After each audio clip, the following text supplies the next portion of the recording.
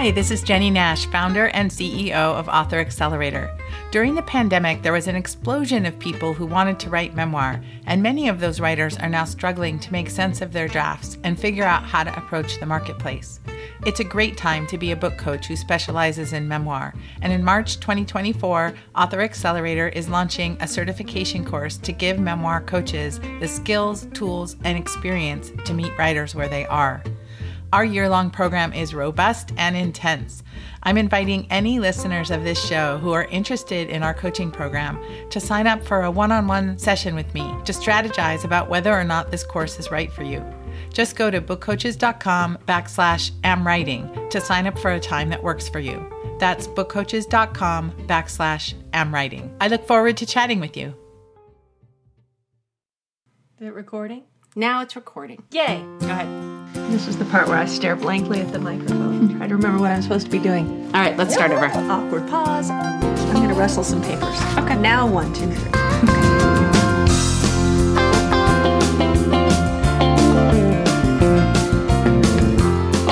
Hey, welcome to the #AmWriting podcast.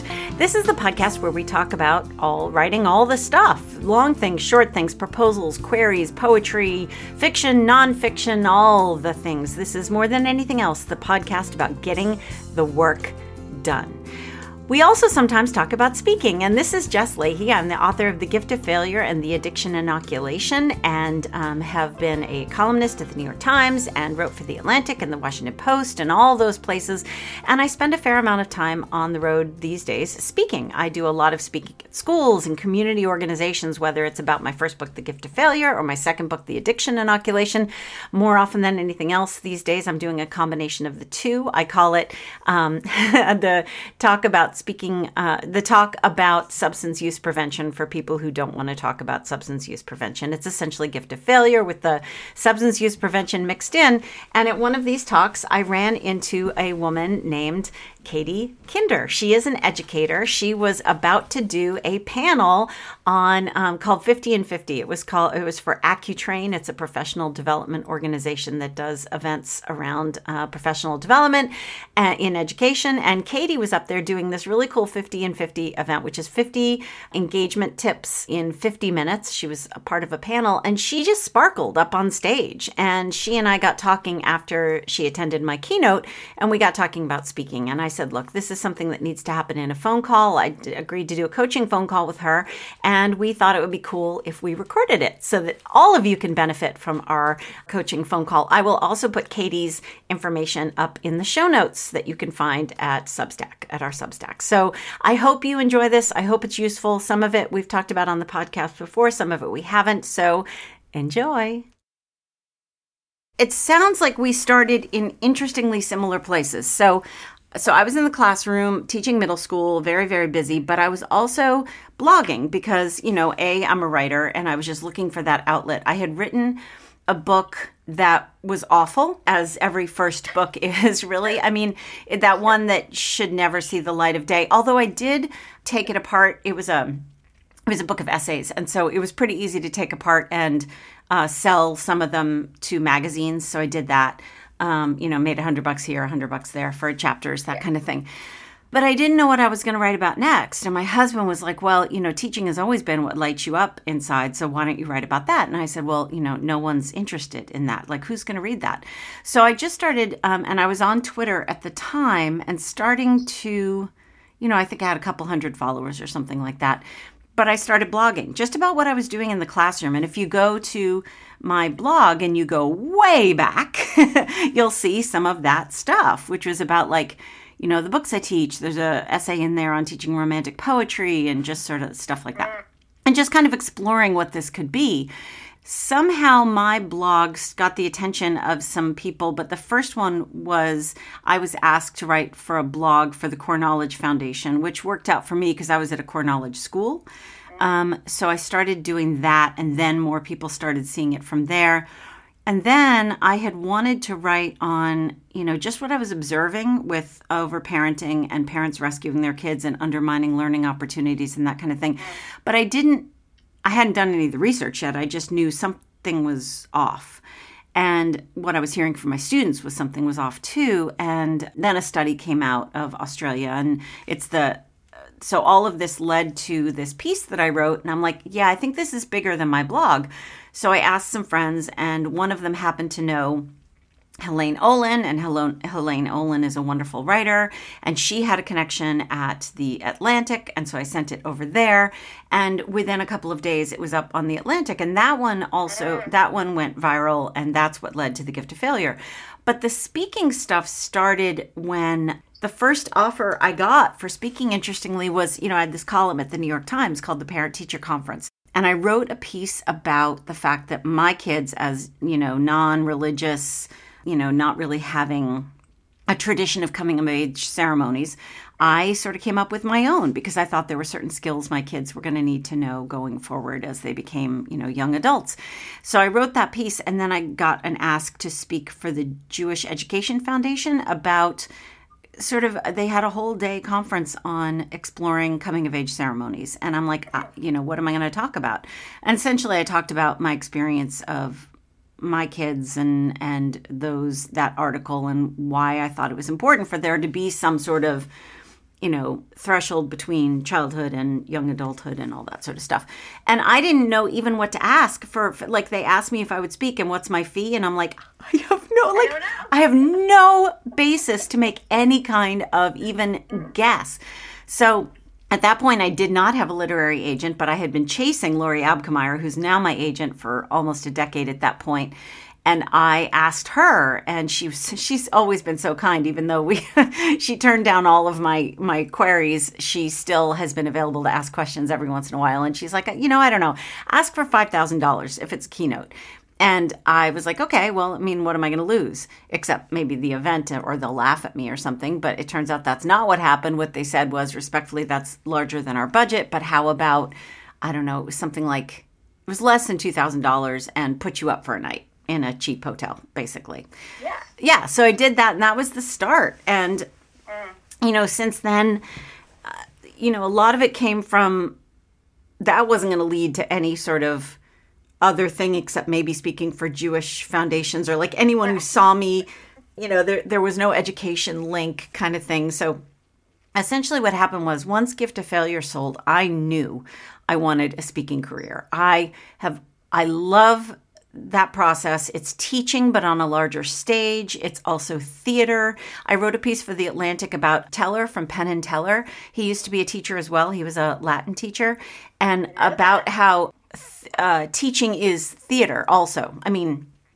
So much of what we know about how we get kids, the learning center of the brain, to engage has to be, it comes from an emotional place. It comes from a place of connection. It comes from a place of trust. It comes from lots of different places. But in order to get those learning centers to turn on, and this is the work of Mary Helen Immerdino Yang out at USC, in order to get those places to turn on, there has to be some emotional connection to the material. And that's part of our job, is to deliver that. And then on the larger stage, it's even harder because you've got more diversity of, the opinion that are there. And anyway, so I love it. And I've always been involved in theater and all that sort of stuff. So I just love the speaking. I knew I wanted that to be a part of what came out of this book, hopefully. So I sold the book. And at the same time, I started working on making this a book. I sort of saw this as a book that would be a great community read for schools, like an all school read or an all community read or whatever. And so I basically started creating a personalized letter. I always tried to tweak it so it was always personal, to principals. And I started making a spreadsheet of contacts. And I just started with, 20-mile radius of various cities I could fly to. And so by the time The Gift of Failure was ready to come out, I had self-funded my book tour. So I spent like a week in California the week after my book came out and did a whole bunch of different talks there. And almost all of them, is it all of them? All of them were paid in some, to some degree. And some of them were like, common ground around San Francisco. Some of them were individual schools. I basically looked up, what I did at that point was I went to various speakers/writers that I really admire and looked at their list of past events. And then I think for mine, my model was Madeline Levine. Like, pick someone you admire, Madeline Levine all the way, and she's a very accomplished speaker. She does a lot of speaking. She's been everywhere, mainly on her like price of privilege stuff.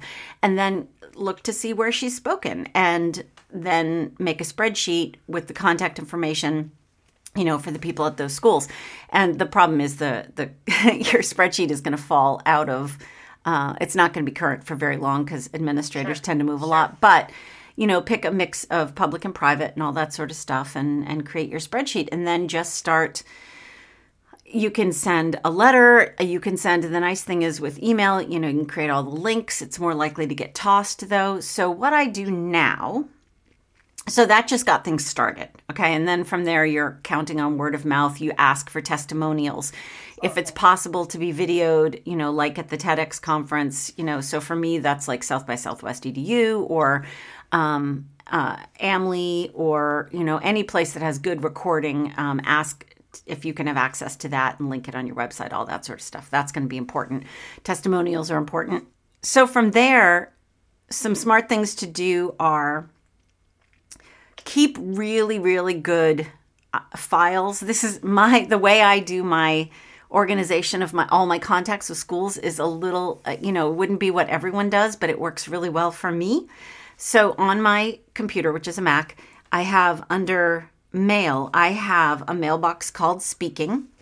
And inside of that, I have a subfolder for schools and I have a subfolder for organizations. I could probably put them all together, but it makes more sense to me this way. And then underneath schools, I have states. And then inside those states, sometimes like California, I have like Bay Area, LA, Santa Barbara, that kind of thing. And then inside of those, I have the name of the school. So that allows me to really quickly see my history of correspondence with that school. So like 8 years out, I can say, hey, there was interest about 8 years ago for Gift of Failure. At the time, you didn't have the funds. Here's who I spoke to. Here was who was the head of the PTA at that point, and sort of renew that link. The other thing, yeah, and that also works in conjunction with the spreadsheet. So now what I have is a master spreadsheet with tabs for all of whether it's a city, it's really cities or regions. So let's say I'm going to speak in Nashville. What I will do is I will ask if it's okay if I invite school leaders from their area. So for example, and let's dump Nashville. I'm going to Santa Barbara soon. So in Santa Barbara, I'm doing 2 talks. I'm doing one on the gift of failure and one on substance use prevention. And what I've done is I've emailed pretty much within like a 30-mile radius, maybe a little bit more. I looked up and created a tab on my spreadsheet and looked up all of the school leaders that I could find, superintendents, principals, and independent school heads.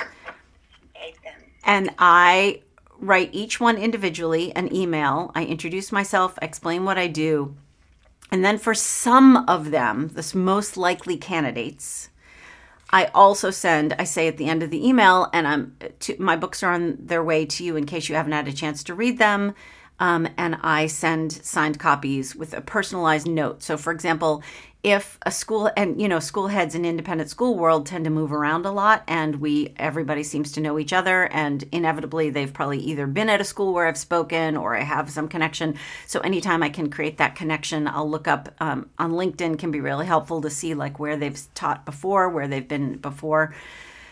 Does this take up a massive amount of time? Absolutely. But let's think about this for a second. If my Santa Barbara talks fund one more talk, time-wise, I've sort of recouped the investment of my time and definitely recouped the investment of sending out books. But I also, it's tax time, and I know how much I spent on books and postage last year, and it was thousands of dollars. So at a certain point, maybe the email is enough, linking but you're also going to get people like, who's this? I don't know you. Or please remove me from your list, kind of thing. On the other hand, I've gotten emails like, yeah, I'm absolutely interested. I can't go, but I'm sending my counselor. So for example, I just got an inquiry from someone based on about 6 months ago, I invited them to my talk. They couldn't come, but they sent someone else, or they did go and they didn't tell me they were coming, because sometimes that happens too. And now I have an invitation to go speak at that other place. So planning ahead, that's, really, really important. It sort of generates next year's things. The other thing is I try really, really hard to introduce them to other authors and speakers that I love. And again, that means that I either invest in or ask the publicist of authors whose books I really respect to send me copies. So for example, I'll go to, let's use Madeline Levine as the example because we already talked about her. I have a cabinet over across the room where I have a lot of copies of a lot of books that I really, really love. And so when I go to my talks, I'm always talking about other people's work. And sometimes I'll take with me, like, let's say 3 or 4 books that I'm going to give away during my book signing. And I say, come along and if you come to the book signing and you have a particular interest in one of these books, you can have it for free. I also have my book in other languages. So I try to take at least 2 other languages with me. If I'm going to, Chicago, for example, I look up, Chicago diaspora and see sort of what languages might be present there. And then I'll take, a couple of those languages with me. So I'm always thinking about the next step, even if that means that so everyone will always say, okay, so you said you had a list of people that you rarely recommend. Could you give that to me? So for example, I just spoke at a school in Florida. I highly recommended this one person. I think that person's going to be going next year. And that's also part of my reputation as well. If he does really well, which he will, and he's great, then, that sort of creates this wonderful goodwill. And you're also supporting other authors, I think, is just so important. And there's so much great work out there that doesn't get seen, especially more, academic stuff and things that just coming out of an academic press that may not be visible on other people's radar. Anyway, so that's sort of the big picture. So what I spend a lot of my time doing now is trying to open up my brain and think in a less rigid fashion about who my audience is. Try to think more flexibly, in a more flexible fashion. So okay, coaches, pastors, mentors in Head Start programs, that kind of thing. Big brothers, big sisters, maybe if your book is like The Gift of Failure and it's about mentoring kids and helping kids take more chances and make mistakes and get out of this sort of, anyway, there's lots of ways that you need to be thinking about your book to look for more audiences, because you're going to have to reinvent yourself from time to time. The Gift of Failure has been out since 2015 and it's still selling depends on the season. There's an ebb and flow of book sales. But generally speaking, it's still selling really, really well. And I think most of that, according to my former editor at Harper, a lot of that is due to the speaking. So, I'm headed to, so it's always part of my contract that a book sale and signing will happen at my event.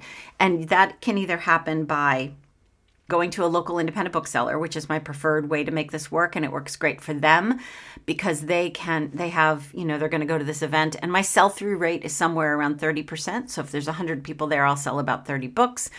And then on top of that, I'll add maybe 5 books that I'm going to be talking about during my talk so that they can sell those as well. And that tends to work really, really well. Or I can send them to my publisher and they can buy books in bulk at a discount and sell them either at a profit to make money for the PTA, or they can give them away as has happened before for nonprofits sometimes. And then, this is really important, I'm so grateful for the people that pay my full fee because it's a lot of money, right? Yeah. So what I do is I make it really clear to the people that pay my full fee that what they're also financing through their full fee is that for every 5 or so of my full fee event, I do a pro bono, including the books event for like a Title I school or a school that wouldn't be able to invite me otherwise. So it's up to you. It could be every 5, every 10, whatever your thing is. Those can be really tough to pull together, but it's really, really worth it when it goes off well. Do you find that there's still a little bit of a glass ceiling? Yeah. In the speaking world? And what's your opinion and how to break it? Not gender-based, but yes. So most of my good friends that speak in this arena are women. And there's a couple of men, but most of them are women. There's 1, 2, 3, maybe 5 men to every 15 women. Really? Okay. The really important part of this is that I have a group of friends and we share our fees. So, for example, if I get invited somewhere and they're like, look, our top budget is X, I go to that group and I'd say, has anyone spoken there before and what did you get?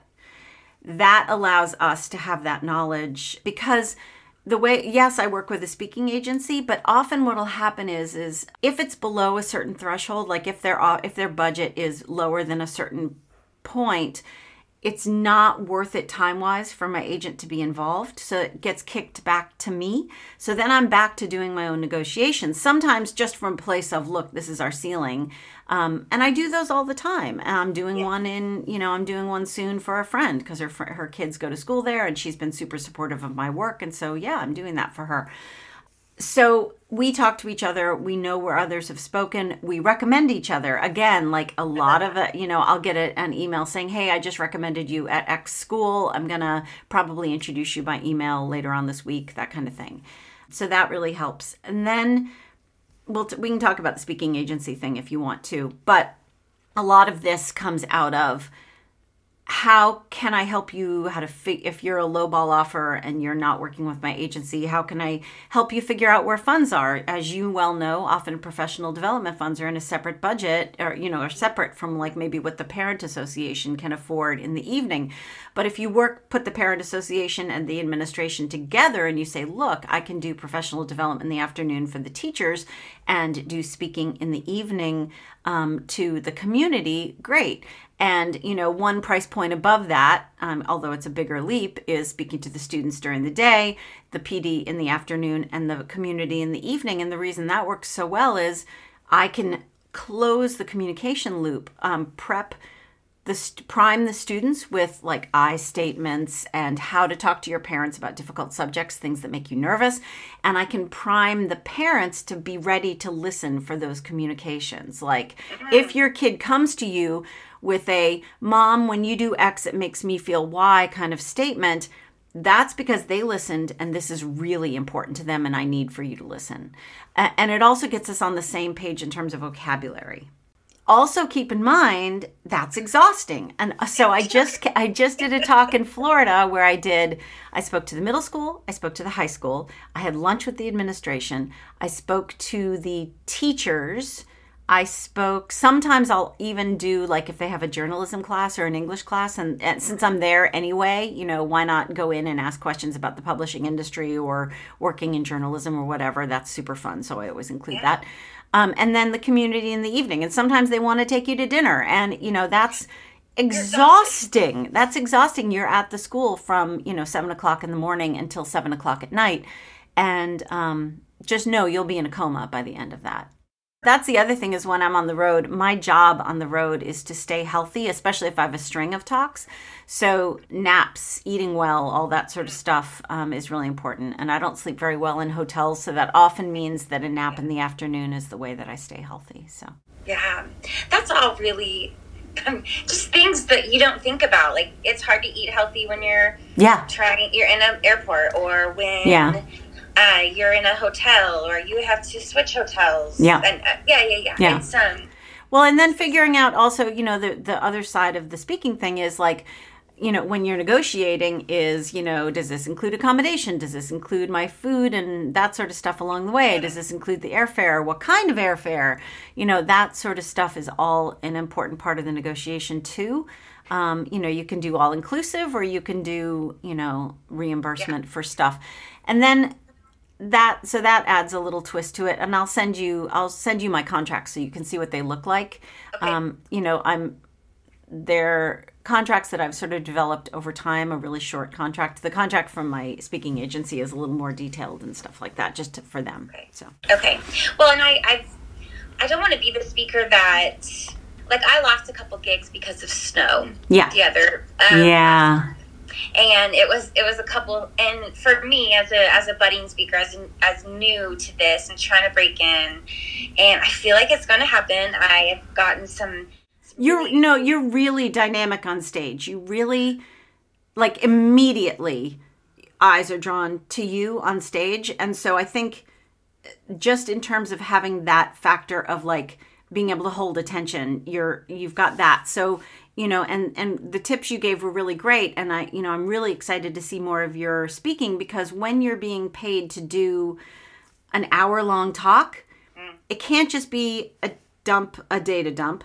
It can't be PowerPoint slides, a lot of them. It has to have a narrative arc. It has to have a callback. It has to have the stuff that you're really good at as a teacher. Like, there's a reason I stand in one place when I talk about autonomy, and another place when I talk about competence, and another place when I talk about connection, because I'm giving visual cues to ideas, which enter, as you know, all this stuff, right? Yeah. So some of our best teaching tools work really great for those more narrative arc type of things, but it takes tons of practice. And just for your information, I still try one new thing every talk, so that if it flops, it's only one small thing, right? And I can cut it, or I can use it in the future, that kind of thing. So anyway, I didn't mean to interrupt, but you're definitely... No. I want all of your information. You're just this powerhouse, and I look up to you, and the fact that, I reached out. You came to 50 and 50 on stage, and then we took a picture, which was so fun.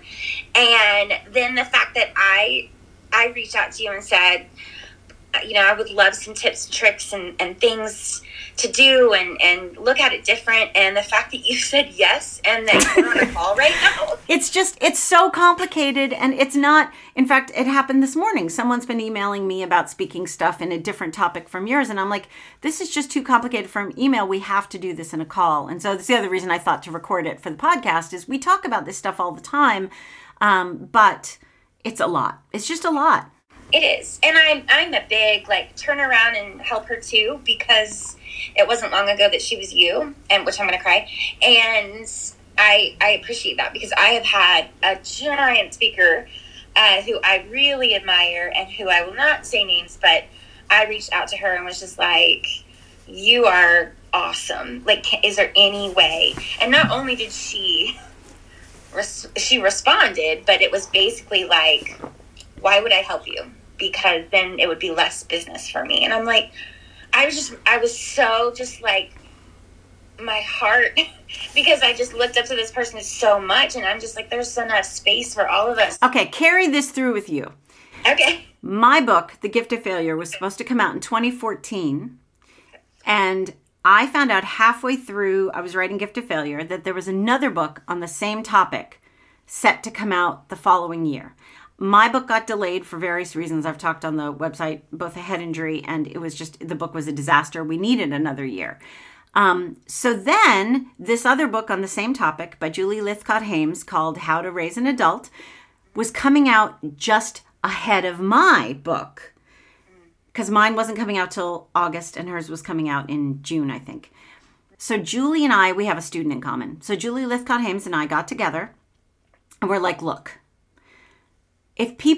we can do this one of two ways. We could compete for the same readers, or we could join forces, because generally speaking, if people can buy one book, they can buy two, that kind of thing.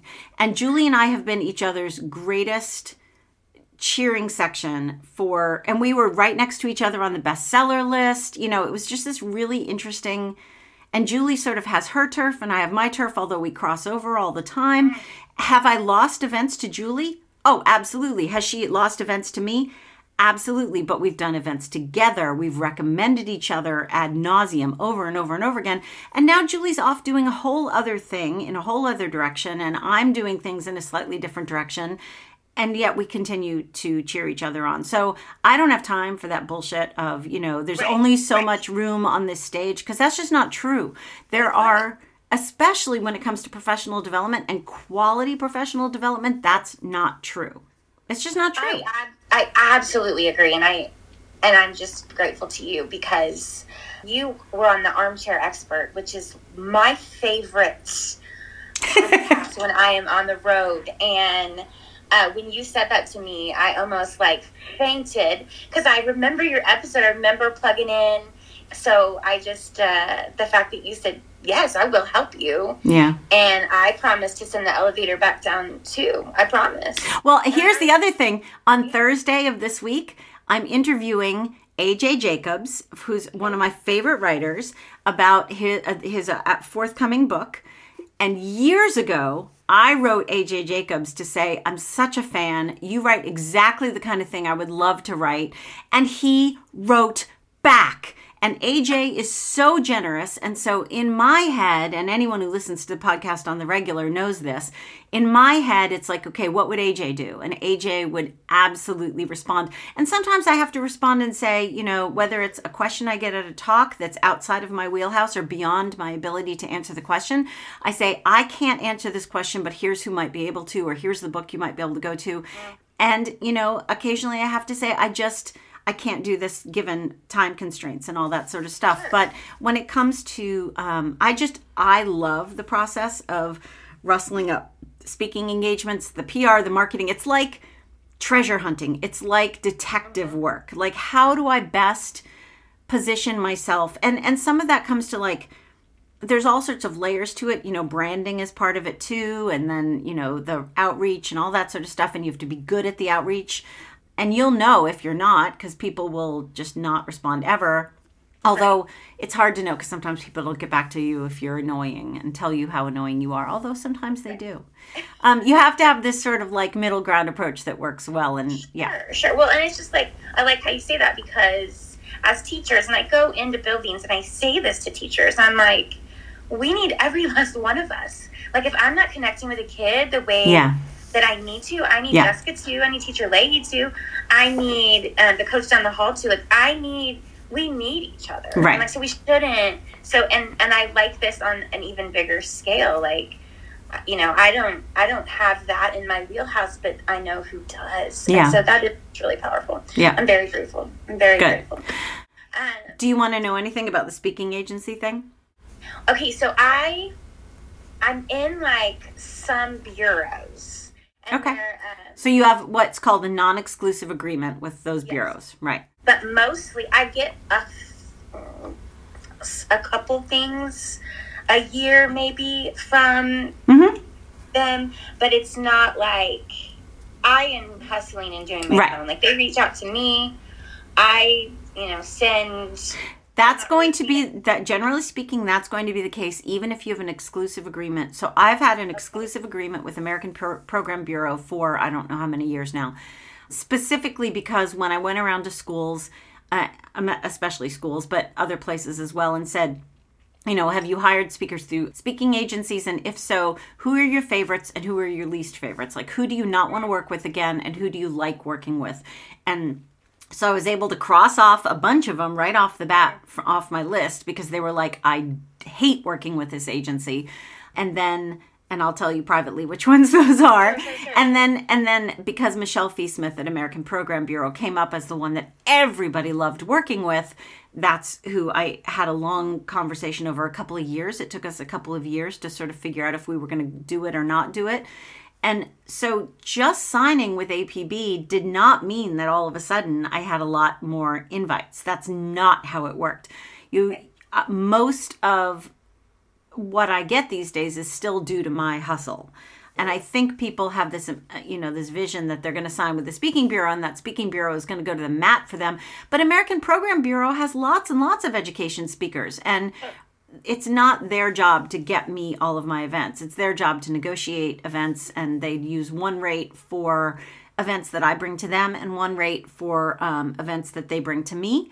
So the hustle can be worth it, but that's how I get events. Yeah. Well, and anything that I have gotten, and I've been doing this on my own for about a year and a half, so it's still pretty new. Yep. But anything I have gotten has come from Crushed on Stage and word of mouth. Right. But you've given me some things that I really can start putting into practice on those days where I sometimes have a hard time working from home because I'm like, well, the laundry and then dogs and then these kids want to eat every night and like, all of that. And so sometimes I'll go somewhere else just to like sit and get away from my house that has all of the demands on me right. as a mom and a wife and a business owner, and so you've given me some practical things to like sit down and do, and I am so grateful. So moving forward also as an education speaker, and we talked about this a little bit, is I am no longer in the classroom. My cred as an education speaker comes from the fact that I was in the classroom.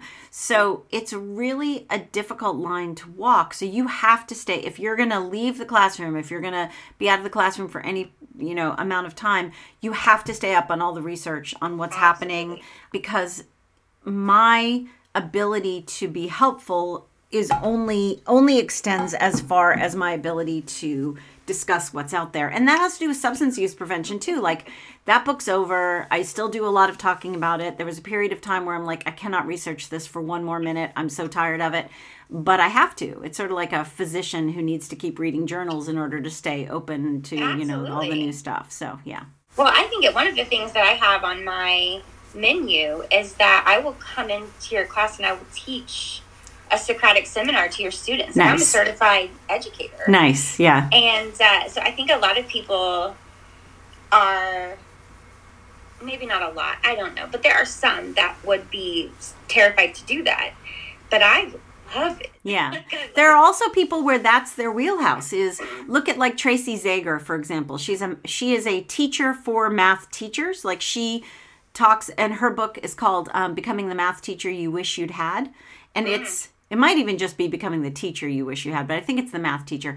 I love, love, love that book. And Tracy's whole thing, her speaking world, is that, teaching the teachers and math education. It's like Joe Bowler and Tracy Zager. That's what they do. And that's a really rich area too in terms of very specific professional development. So for example, if your specialty is like Socratic, then definitely talk that up and make it really clear that that's an area of specialty for yours, but that it can be one offering of 10, and make sure in your menu on your website that and this is a little bit like pitching yourself for a television show or a radio spot. Do all of the work for the producer. Here's what it'll look like. You don't have to look at the cost out there, because that can be a part of the negotiation, but here's what it'll look like. Here's what I'll provide. Here's, you can see sort of have that paragraph of what's going to happen. With the gift of failure stuff, I'm like, here's what it can look like as a community read. Here's what it could look like after I leave, so that you continue the conversation. You could have, here's the book club guide for my book that I wrote, that kind of thing. Actually, I didn't write them. I paid some research assistants to essentially summarize my book as a book group guide. But having that has been really great. Having your speaking bibliography is really great, because then you can talk up other authors. And, it's sort of, here's the up-to-date version of all of my favorite resources when it comes to math education or, formative assessment or whatever. And that's a really popular tool that I put out there a lot. And then access to you. So, even now, everyone in the audience gets my email, and I prioritize as much as I can. I answer one question every day from a listener, from a reader, or whatever. And that's just part of my schedule. Every single day I answer one question. I'm way behind, but it's really, if I make that promise, I have to fulfill that promise. Absolutely. Absolutely. Well, it's like what we tell kids, like, don't say something that you don't mean, right? Don't tell kids. And I tell teachers that all the time. Like, don't say you're going to do it, not do it. That's why I used to have a plan. I used to have a little index card on the front of my plan book. And that index card that I swapped out every day was like questions I need answers to, or something I said I'd research, or a to-do for tonight. And you have to always come back to, especially when you're working at-risk kids who are not used to trusting adults, you have to do what you said you were going to do. Yeah. And they're like, well, yeah, because I worked in the third most violent neighborhood in Oklahoma City is my student population. And I love them, and they are precious, and they are wonderful, and they are smart, and they are worthy and kind, and they often find themselves in a cycle of poverty that is hard to get out of unless they have you or me or the teachers, So I tell the teachers that are working with those types of populations, like, you have to show up, and you have to earn that trust, and it's not easily earned, but when you have it, gosh, you can do so much for them. There's a really great book by this woman named Valerie Mahomes, and it's about hope being the thing that can help break intergenerational poverty. And, I know that can sound kind of flippant, but she's writing she really knows what she's talking about. It's a wonderful, wonderful book. I think it's on my bibliography. So is there anything else that we're missing that you need to know about? I just want to get my bookings up. I think I should be... I'm going to manifest it here. I want to be kicking up districts every day in August. Yeah. Those are really fun. The sort of like, my job is to convey knowledge, background, research, blah, blah, blah. But also my job is to get people excited about what they do and to reinvigorate that, like, here's why teachers, man, we're the best kind of thing. Yeah. And those August sessions are really fun. Really cool. Yeah. Really cool. And then again, I did some stuff in January. I lost some things in January because of snow, and they were like, do you want us to pay half? And I just was like, no, actually I would rather you put me at the top of your list for the next time you have, and my husband, who's an accountant, God bless him, he's cute, but he's like very pragmatic when it comes to money. Like, yeah, they should pay you half. And I was like, I don't think so. I will tell you officially what I've done in the past. I've had events that haven't run. One, because there was Houston flooded. Houston had no water. A water main broke at one school. I think I got paid my full fee for that because I did most of it. I did like 70% of the event, but not the whole thing. They just paid me. But then another one, the power went out citywide when I was at an event, and we just couldn't do it. I offered to do it by like iPhone flashlight, but because the fire alarms wouldn't work because of code stuff, they couldn't let me do it. So they brought me in a second time. So sure. Yeah, and so they just didn't pay me, and then we just rescheduled it for the following year. Yeah, and that's what I would rather. I would rather be known as that type of person, right, and that type of speaker. So, but I am just trying to get bookings up, and it's kind of, I think I maybe hit my teacher's salary last year. That was always my goal. I said I can quit teaching as long as I can. My teaching salary was so low. It was such a low bar to clear. But for me, it's always been, and I'm going to say this number, and you're going to be like, really?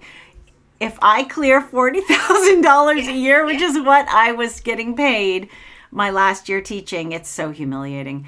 It was just, that's my bar. Then I could do another year. That's kind of what, this year we're looking at it, and of course, then this is when the accountant does come in and is very helpful and useful, and he'll just be like, okay, let's look at the expenses. Yeah. And this year I'm gonna have to I threw out a wide net. I was just like, I'll go to this conference for free and see if I can make something happen. I'll go here, and my expenses were a little out of control. Right. And so half of what I made in a teacher's salary went to expenses, and so I needed. That's a thing that I need to kind of pull back on, and so I'm hopeful and that it's gonna go. And think about the fact that flying you there costs a lot of money, putting you up costs a lot of money. So I do a mix of in-person and virtual events. I can take less for my virtual events because I don't leave my house, and we've really fine-tuned how those work too. And I'm happy to go into that on another call, sort of like how I make those work to the, what we learned during COVID, essentially, and what we've learned since then in fine-tuning them. Also, there's the question of, do you let them record you or not? And what do they do with that recording afterwards? There's a cow milk situation. So for me, I will allow recording with permission as long as it's available either for a limited period of time or password protected, or it's not searchable, or you have to use the registration link in order to view it, and we ask them not to spread that kind of thing. So that's part of it as well. But what we found with the virtual events is that a certain number of people will show up live, but then we get a really solid percentage of people who watch after the fact and it's been, I've seen 60-40, 70-30, that's all feedback I'm getting from the schools. So most people show up at live, but then a significant percentage watch after. And when it comes to the substance use prevention stuff, I don't care how I get them. I just want people hearing the information. Absolutely. Well, I appreciate this, and I absolutely want you to release this as a podcast. Cool. And so do you want to introduce yourself? Hold on. Introduce yourself. Hi, everyone. I'm Katie Kinder, and I am an educator, speaker, teacher, instructional coach, and what's your book called? It's called Untold Teaching Truths. That's my first one, and my other one is called Hallway Leadership. Okay. And that one just came out, and I've been loving on the teachers nationwide. I would love to come and see you.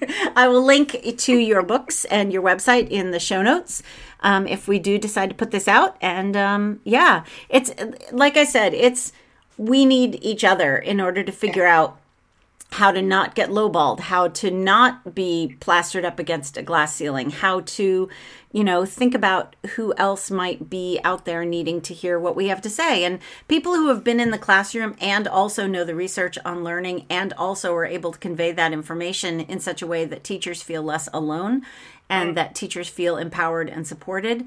It's a really magical thing. And you've got that spark. And I really think that you'll be great at this. Oh, thank you. That means so much. So great at this. Cool.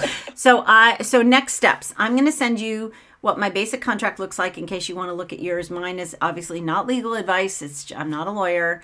I will also send you like one of my outreach letters just to see, so you can see what kind of tone I strike with that.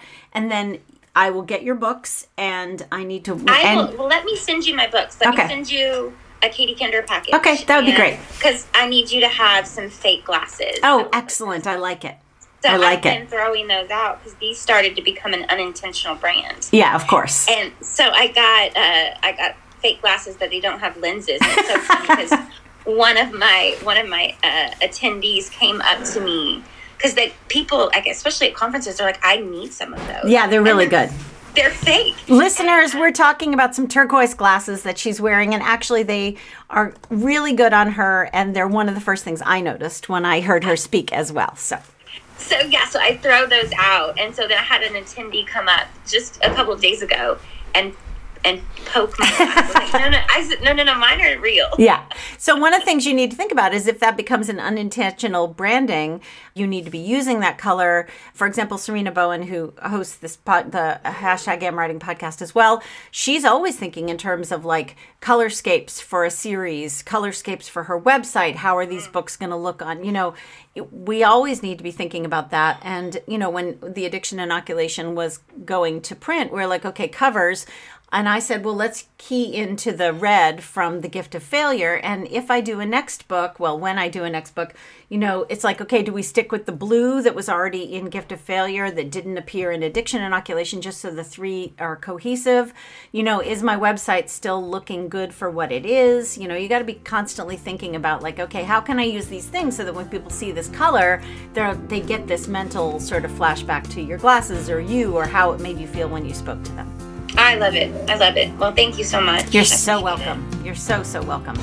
Anytime, email me and let's stay in touch. And the more I know about your speaking and the more I've seen of it, the better I'm going to be able to recommend you to other people.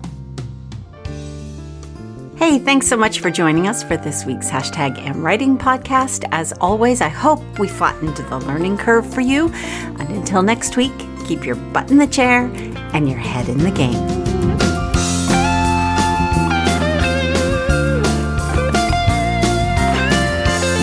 The #AmWriting podcast is produced by Andrew Perella. Our intro music, aptly titled Unemployed Monday, was written and played by Max Cohen. Andrew and Max were paid for their time and their creative output because everyone deserves to be paid for their work.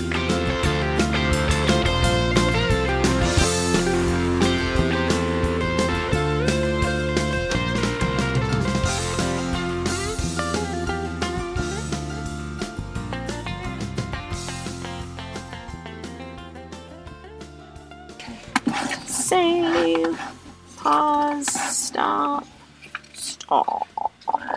Thank you.